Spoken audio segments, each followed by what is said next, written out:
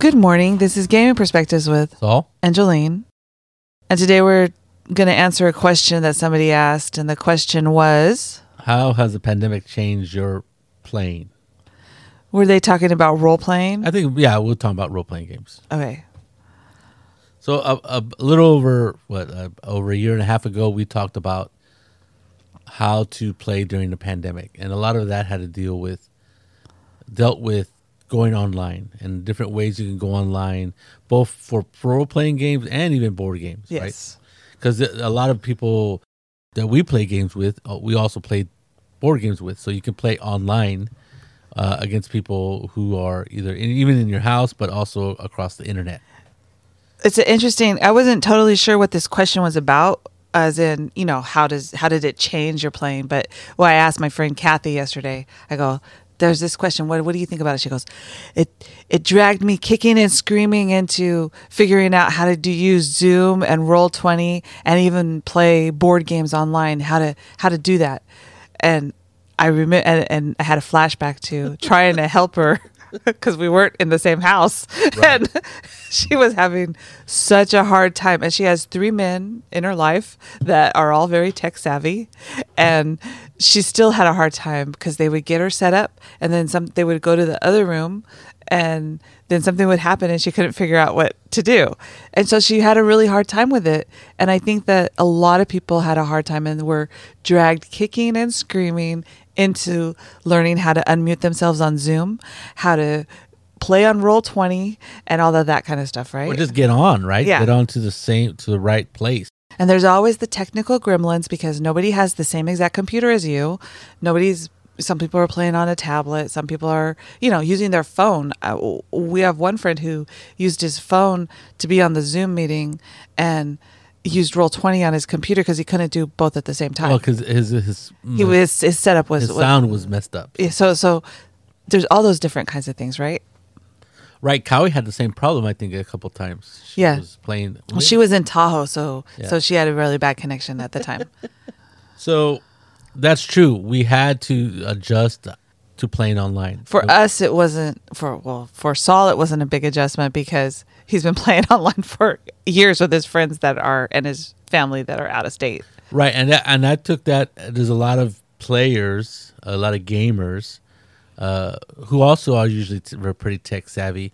So it wasn't a big transition for quite a few of us. But even then, other things were a little bit more taxing, like playing board games online and using the different apps to play together and stuff like that.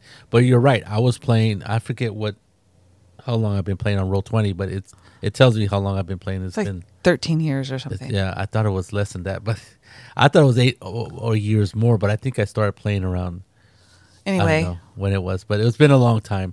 And at first I only used to use it every once in a while because mainly was to play with my friend Mike every once in a while, trying to get him into playing the game. But once my brother moved to Washington, and even before that, we were playing online on Roll20 quite a bit. And so it wasn't that much of a shock. It wasn't that much of a transition for me to start playing online. Our friend Steve, I invited him to play online. He goes, nah, I'm not really into that. I don't like it. Right. But then now he's like, yeah, it was the only way to play. Right. So I think that's a big change for a lot of people. I think it also opened a lot of people's eyes to the fact that like on Roll20 they have, I want to play a game. I don't know the actual name of it, but people can say, I want to play this game, or people will say, I'm running this game. Right. And you can hook up that way to play with each other. Right. I think what the pandemic did was get people to play, like you said, Kathy kicking and screaming, to a mode of playing that they wouldn't even consider before, or they didn't like it, even though they may not have had that much experience with it. And then when it became the only way to play for a lot of people who wanted to play safely, it became you had to do it. Or what were the alternative? The alternative was not playing at all. Right. Or playing by yourself in your house, which was and again did start a thing for solo play. Exactly. But when I asked the boys what changed, both Alan and Ian and Augustine said they really liked dynamic lighting on Roll20. Oh, yeah. They liked the idea that you're moving your own character around, and you're like, you can't see what's coming, or you can't see what's around you, which I thought was very interesting. He goes, instead of seeing the map on the table where you can look at it, you're like kind of what is it? And kind of plan accordingly. Yeah, metagame a little. Yeah, a little game. Like, oh, I see that there's a large room in the next couple down the hallway. Oh, okay. I might expect something big happening, but you're right. What was it? Dynamic lighting. Dynamic lighting, yeah. Well, and the fact that when you're on Roll20 and you don't have low vision, you can't see crap. Low light vision. Low light vision. Right. Or dark vision. Yeah, I had that, but I had a technical issue where I was able to see, I think 15 feet in front of me, but it wouldn't light up for me, and so I had to be within. He had to stand next to Alan so that he could see stuff. And that him triggered my ability to see, so I don't know what was going on. But see, that's one of the things, people had a lot of technical glitches, right? But everybody else is fine. Everybody else worked perfectly. And I think that's interesting, that how dynamic lighting really, especially doing not even dungeon crawls, but just illuminating an area that you could only see, kind of made it. It gave people the idea of because when you're role playing, right, you go, oh, I don't have dark vision, so I can't see, but you can still see the map. But you can still see everything in the room, right? But when you're playing it on Roll20 and you don't have dark vision, you literally can't see anything unless you're holding a torch, which kind of brings it. Makes it real for you, right, as a player. Yeah. That, okay, this is what they mean by I can't see anything. Well, not only that, but it's very interesting because the dynamic lighting works as if you have a torch, you can only see so far, right? And like you'll see let's say there's a room full of columns, and there's all these columns in the room. Their light will cast shadows. You won't be able to see behind the column, and at times things were standing behind that column, right. And when you go around the corner, boom, there's a bunch of monsters there or something. And it really gave you that claustrophobic feeling. Well, it gave you the idea, it made it more real, right? Your imagination can only tell you so much, right? As you're seeing the map on a table. Stuff. But then with dynamic lighting, you're like, oh, this is what it would look like. Because you see Indiana Jones and stuff, and you see the way that they're going through a cave. But when you actually are on Roll20 and you're going, oh, I guess you really couldn't see that much. They don't have the big lights behind them showing you what's there. Right. And I think that's pretty neat. A lot of wonderful things are going on with VTT's virtual tabletops, and like I was thinking to myself, there was only basically 2 virtual tabletops. There was Roll20 and there was Fantasy Grounds. There might have been others, or other people were attempting to bring out virtual tabletops. Then, as the pandemic hit, or it might have been coincidence, or even after, there's been a lot of people trying to bring different virtual tabletops that either improve or change the way they deal with things. And some people just went to Zoom, right? And they just had because you can put a whiteboard on share your screen or whatever.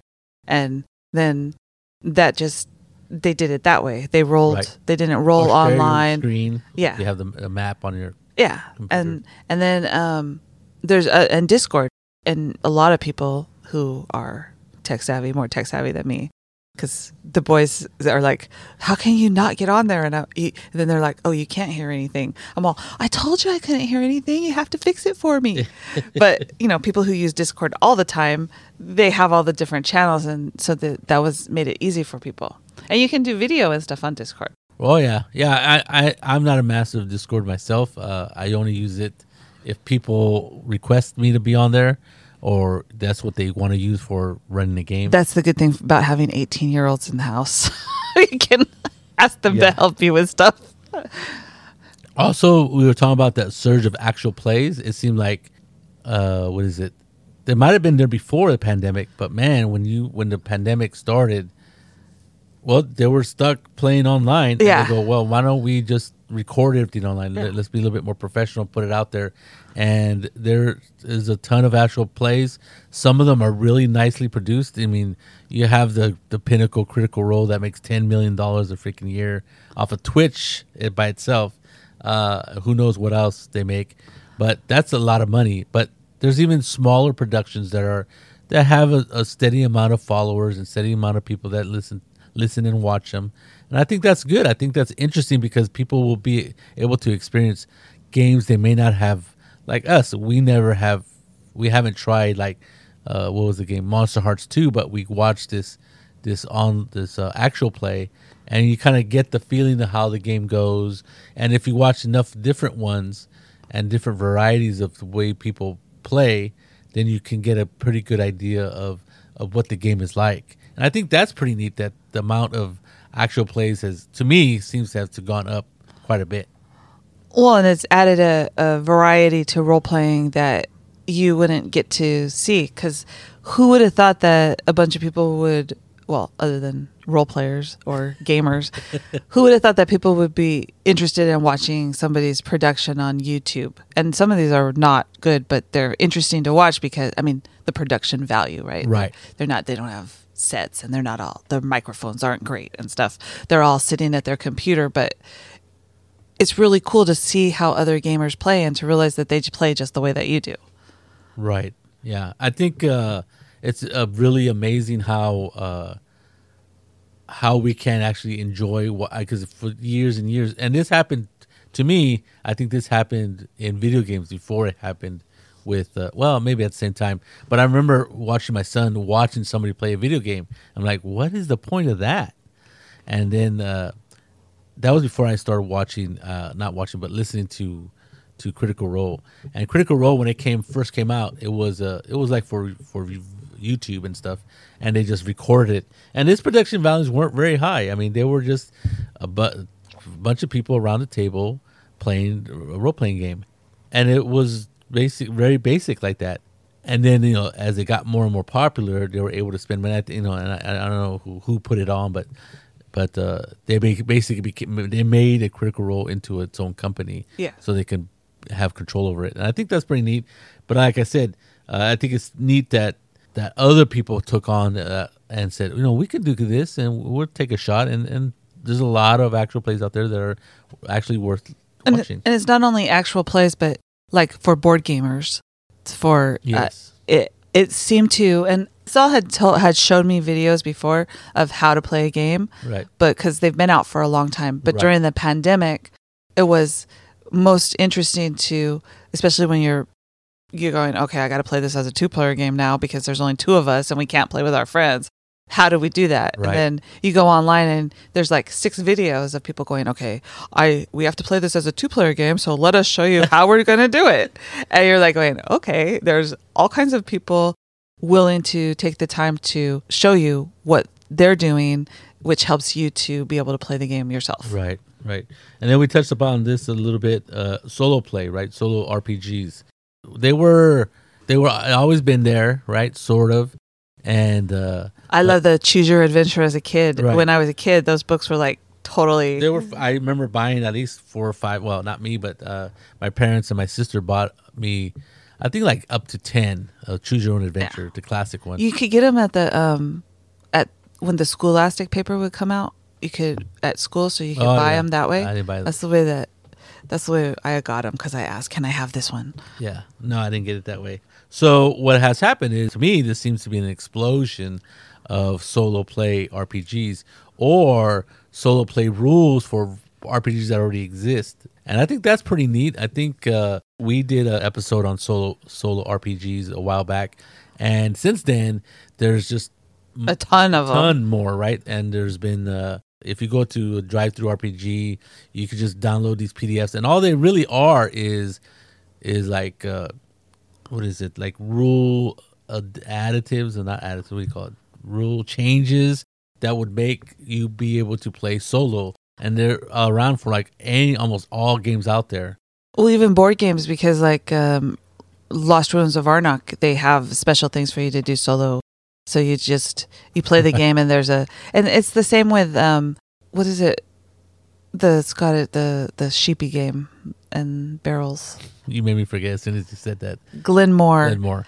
when we play that, if you play it with two people, there's a extra the dice. There's a dice player, a dice bot. and you just roll the dice, and it takes stuff away from you. It buys stuff. It takes it, and so you can't buy it, which makes the game much more interesting because and I think for not only solo role players, but a lot of people's figured out how to play with just one person, right? There's the one GM and one person. There's a little bit of an explosion on that because there were some people who they were in a household where there was another person, and all of a sudden, the wives or husbands had to be the person that they were playing with. I think so. I think that's happened quite a bit too. Honey, you really have to play a game with me because I'm going to go nuts. And I think that's another thing is that we discovered, and I've always kind of known, but it really brought it to the forefront, is that playing games is a social activity, and we being social animals, not having that connection or not having that experience was really debilitating to people, I think, or could have been if it wasn't for this ability to go online. Now, some people who absolutely detested going online or didn't have the means to go online, I really feel bad for them because if I wasn't able to play online, I know I played a bunch of games with my wife here, with Jolene, and we had a blast. But still, seeing other people, I think we would have driven each other nuts if that's all we had. Or maybe we would have included our son into demanding he get off his computer and play games with us instead of the other way around when he was a little kid and wanted us to play games with him. But if you were like alone or a single person somewhere in the United States or anywhere in the world and might be able to work from home, or you're stuck at home for whatever reason, well, you're stuck because of the pandemic, I think you were in a world of hurt because if you weren't able to go online and play games, if you're a gamer, because I couldn't imagine not playing role-playing games for 2 years.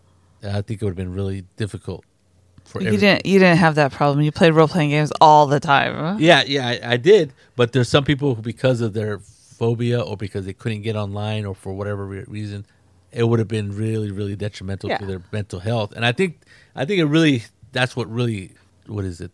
It's cemented in my brain that people need to have this contact with other people, and even if it's just online and seeing people, like even my family, we would have these Zoom parties with my family. We just talk about what's going on and no particular agenda. We weren't celebrating anything.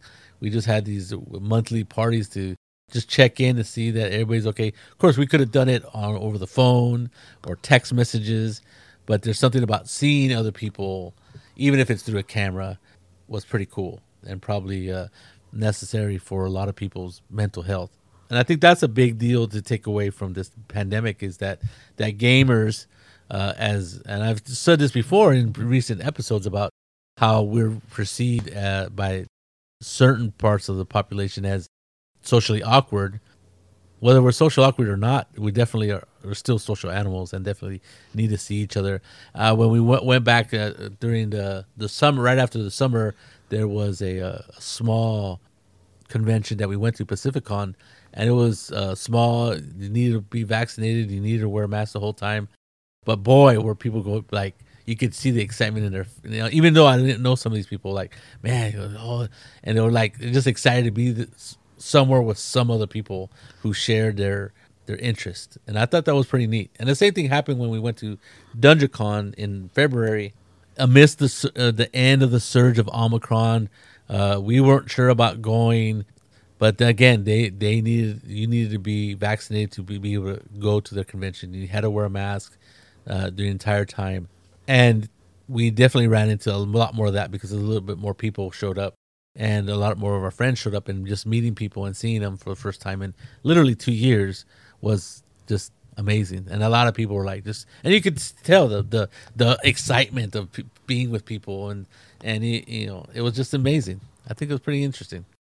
So I think Saul's biggest take is that coming out of the pandemic, or hopefully coming out of the pandemic, it's making you realize how much you enjoy playing games with people. Oh yeah, definitely. Yeah, exactly. And I think that you could. If you ever had a doubt about that in any way.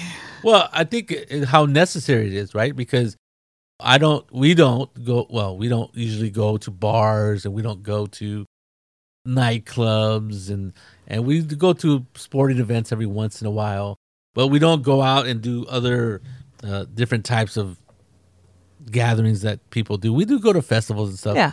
But we do play a lot of games, and we do play games with a lot of different people. And even you yourself said another aspect of the pandemic is, I kind of switched gears there, but I was going to say that I think everybody realizes that it's fun to be with other people, just as how it is.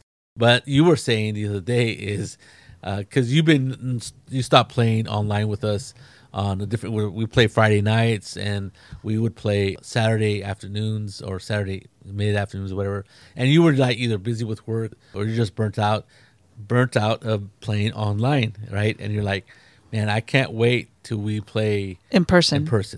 Well, it depends on what your job is too, because during the pandemic I was working from home. I'm at my office now, which is nice, but everything was Zoom meetings, and it's still Zoom meetings at work because my company is all over. I told Saul, I go, if I have to get onto another Zoom meeting on the weekend, it's not going to happen because my brain is like, I'm tired of looking at the screen full of people. Right. And so I had to stop for a while. I still do, but then also I have a computer issue with my laptop that I bought because no matter what I put in for the sound, it doesn't quite work right. Yeah. So that is very frustrating to me. Whatever. So different kinds of things like that. But now we're going to actually play a game at our house with our friends and our son. And that is very exciting. I can tell she's very excited. She was just, yesterday, my wife instigated a session 0, asked my son, who's running the game, going, oh, should we invite our friends over to discuss what the game is going to be about and like have a session 0? And he's like, yeah, sure. Right. He was like, it was when he was asleep when I asked him the question. True. So he said yes. So he said yes. Well, it actually turned out to be a really good idea because certain people hadn't made their characters yet, which I was kind of shocked. Also, we cemented but we introduced our characters to each other and found out that it's a really eclectic group, right? I think there's only one human, and people really went weird with a lot of the characters and the character races. So I think it's an interesting, it was interesting to see how excited Jolene was about starting the game next week, and her excitement could not be contained into just wait till next week. She had to do something this week. So I think that's pretty telling about how excited we can be about playing a game, and especially playing on person. So like Jolene said, when she was on Zoom during the week at work and then coming home and Zooming for role playing, it really was just getting to the point of being burnt out on that. And I can understand why she didn't want to do it. And I work in a grocery store, so it's like there's no Zooming for me. Though it's funny that the people do Zoom. They used to have meetings, they used to have phone calls, but now they have Zoom meetings, and I'm like, oh God, I'm glad I don't have to do those because they're boring already, and just having to look at them while they ask questions is terrible. But anyway, I didn't have the same experience as her as far as gaming, and there's a lot of people out there who had that experience. Forgot what you were talking about, huh? No. I think it's pretty wonderful that we're getting back together and playing again. There's certain people that in my groups that seem really reluctant to get together, and I totally understand that. People who autoimmune people in their family and stuff like that. And I think that's a big concern still, but luckily for us, we are fully vaccinated, and we're still keeping our contact minimum with large gatherings so far. But I think the pandemic has really changed the idea that we can play online. You don't have to be meet in person, which I think for a lot of people who kind of didn't or swore it off, they found out that they could actually enjoy it, which is good because like our friend Steve, he was very against it, but now some of those people that are in his group have left the Bay Area, right? Like, there's Chris. I don't know him personally, but there's a guy called Chris, and Jason, and he's out of state. Yeah. Even. So there's no way they're gonna be able to meet. And they play every Friday night. And there's no way they're gonna meet every Friday by driving to Modesto or Louisiana, wherever our friend Jason is at. So I think it's a very important lesson that the pandemic gave people who are role players who and board gamers because right? because they have there's the board game arena, which I haven't been on, and then there's other platforms where you can play board games with people. Oh yeah. And then of course there's all the apps that you play with, and most interesting so you can if you can't get together with your friend but you want to play Ticket to Ride, you can go onto your apps and you can go into set up a game and you can put a password on it so only the two of you can play, or you can invite other people and just make sure your friend gets in first because it fills up quickly, that kind of thing, right? So there's all kinds of different ways you can. Yeah, I noticed that a lot of games, if you're a board gamer, there is a lot of apps out there for a lot of games. And I got to wonder if the pandemic helped spur that along, because... Well, they were there before. They were there before, but some of them were terrible, terrible implementations of these games. I don't really like what is it? I don't know, forget what game it was, but I didn't like it. The graphics were crappy and the instructions were terrible. But other games, and since then, I mean, there's games for like Scythe. There's apps for Scythe. It was a very popular game. And a bunch of other really popular games, board games, have been ported over to a video format or an app for your phone or your tablet. And then Steam has a lot of games online that you can integrate all of those things together and play together, which is pretty amazing. You're right. There is Board Game Arena. There's another one called, I forget the name of it. But Board Game Arena is our friend Bay is on there, and he's constantly playing games on there. And because he's definitely a big board gamer. And I don't think I've ever beaten him any game that I played on Board Game Arena. So my average on Board Game Arena is terrible. But I got a lot of hours with Bay. So there you go. But it's a lot of fun. I think a lot of people who were a little reluctant to try it were forced to do it and found out, now they can play with their friend that have moved out of state or family that have moved out of state that they enjoyed games with. And for some people, they're still playing online. They're not meeting in person. But now I think the biggest take you can take away is that you can do it online. Or now, when you start to go meet in person, you can enjoy that just as much. But you always have the knowing now that you can do it online. Right, that those options are available. What options are available? Right. I think it's one thing is like certain applications or certain things have become. If people figured out that, wow, this is really neat way to do it. Right. For example, I don't know what game. I don't know who was doing it. But their game went online, so they were using. It might have been. I don't know what it was, but they had their character sheet on a tablet or on their laptop, and it was really helpful for them, right? And so it was Steve. No. Oh, well, it might have been Steve. Well, because Steve was saying that he used to always print out his character sheet and then when he figured out that it's easier online, which the boys have been telling him for years, then he has his laptop with him all the time, right? Right. And so it's easier to update. Yes, bunch of scratching out, having to print out another. Whereas Kathy's like, I want it on paper. I want to be able to see it, and I have to hold it for her because her boys will lose it. So it's all the different ways that. It's something that's very close to what I'm saying, but there was this group of people online, or they were talking about how because they like the app so much, the character app, that they all take their tablet to the table and still use it even though they're playing in person, when they used to use it when they're playing online. Well, if you have a tablet, it makes it pretty easy because then you have everything right there. You can have the PDFs and stuff. But see, that's all. Then when you're playing in person, it's a little bit, everybody's looking at their tablet, but. Well, you don't have to look at a tablet all the time. Yeah. So I don't have any idea if we answer the question of how gaming has changed because of the pandemic. I'm not totally sure what the actual question was, but. At least we answered is how it changed for us. Yeah. And what we saw as changes. Other people might have noticed some other things. So there you go. There you go. This is Gaming Perspectives with Saul and Jolene. You have a good day.